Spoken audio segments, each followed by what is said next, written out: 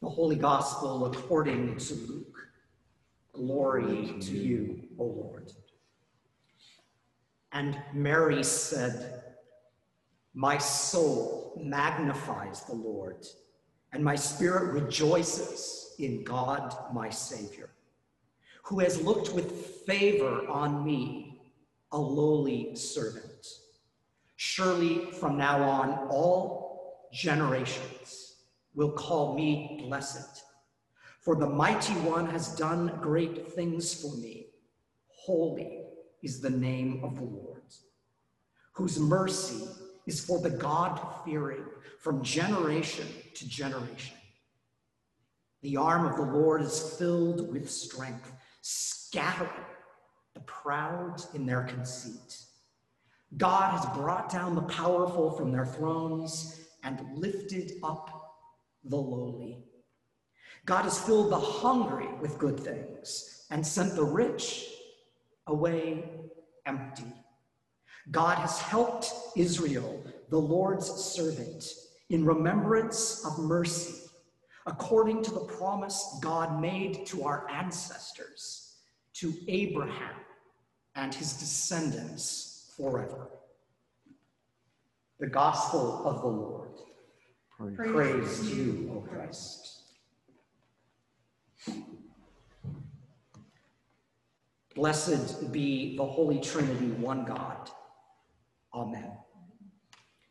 It started during World War I. Flags outside homes, each blue star represented a family member in the service. The greatest fear of a mother, then or now, was to get a knock on the door, notifying them that their child had been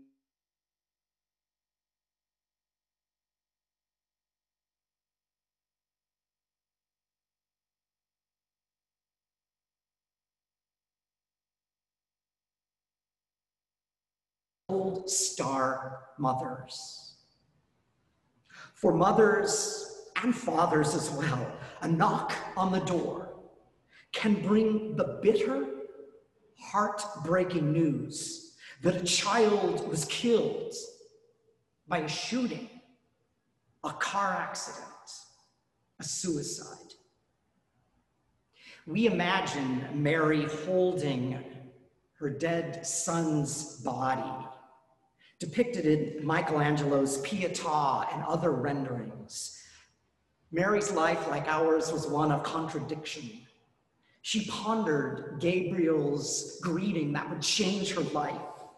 She pondered a birth that brought joyful angels and shepherds. She pondered Simeon's prophecy that a sword would pierce her soul, and then later watched her son executed. What does the word Mary mean? The Hebrew word Mara means bitter and also suggests strength. Now, Moses' sister Miriam is a Mary, derived from the word Mara. In addition to Mary, mother of Jesus, we have Mary Magdalene, Mary of Bethany, the Marys at the cross, the Marys at the resurrection. So many Marys in the Bible. What's going on?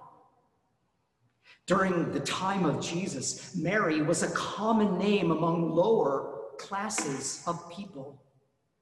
Boaz Johnson wrote a book called The Marys of the Bible, the original Me Too movement.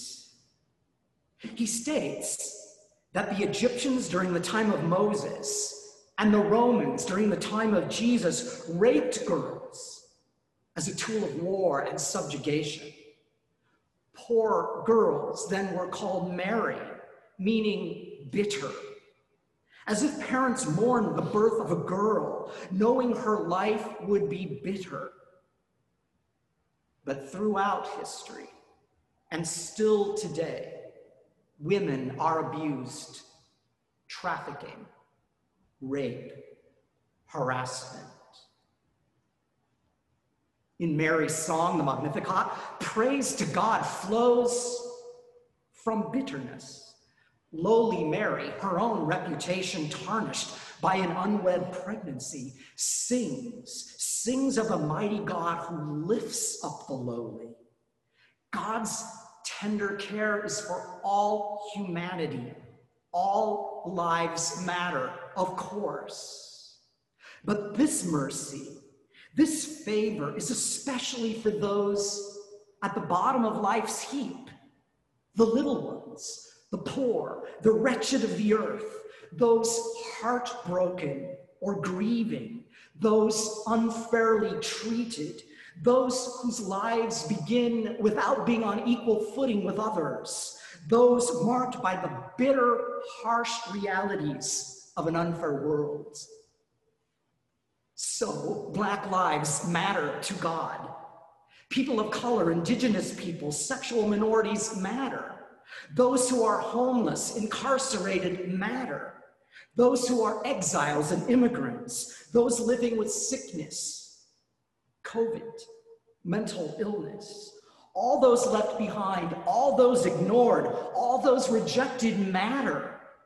And all of us who turn our eyes from the suffering of others, or who turn our eyes from our own deep need, our own humanity, our own deep vulnerability, all matter to the Holy One.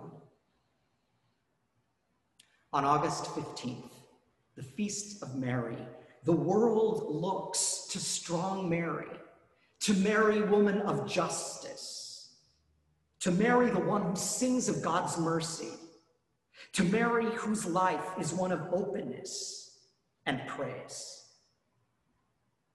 For generations, the faithful have turned to Mary as a source of compassion and comfort, finding in her, without even knowing it, a connection to the archetype of the divine mother. Icons of Mary portray her as comforter, or as sorrowful mother, or in recent times, Our Lady of Ferguson. Following the Asian tsunami in 2004, in which over 200,000 people died, folk singer Eliza Gilkyson wanted to write a mass, perhaps with a Latin text. She researched female deities of many religious and cultural traditions, but she kept coming back to Mary. Now, she used lowercase for Mary to signify the universal female comforter. Later, her requiem was turned into an anthem, which we will hear in a moment. In our own time of bitter loss and bitter grief and bitter uncertainty, we resonate with these words, "O Mary, come and carry us in your embrace, that our sorrows may be faced." Mary bears for us divine comfort, mercy, and grace. Mary births the one who is Lord and Savior. Through our connection to her, we proclaim a God who is not only Father, Creator, Mighty One, but a God who is Mother, a fierce Mother God who will do anything to protect her children, a mothering God who suffers with us when a knock on the door or a phone call or a news story brings the bitter, soul-piercing reality that breaks our hearts. Mary sings a revolutionary song. God lifts up the lowly, but there is more. Mary sings not of us remembering God, but of God remembering us. God comes to our help, remembering the promise of mercy made to our forebears. For the past 8 weeks, we have heard stories from Genesis of our spiritual mothers and fathers in faith, Abraham and Sarah, Isaac and Rebekah, Jacob and Rachel, Joseph and his brothers. Then and now, God promises to be faithful, even and perhaps most keenly when we are most fickle, when our bitterness overwhelms us like a tsunami, when we set our sights too low, or when we focus on our own ego, our own security, rather than the lowly of the earth, not to mention creation itself. Even when bitter sorrow pierces our hearts, Mary teaches us to sing the sweet praise of a tender God of mercy, a compassionate one who holds us close, even through our loss, even through our tears.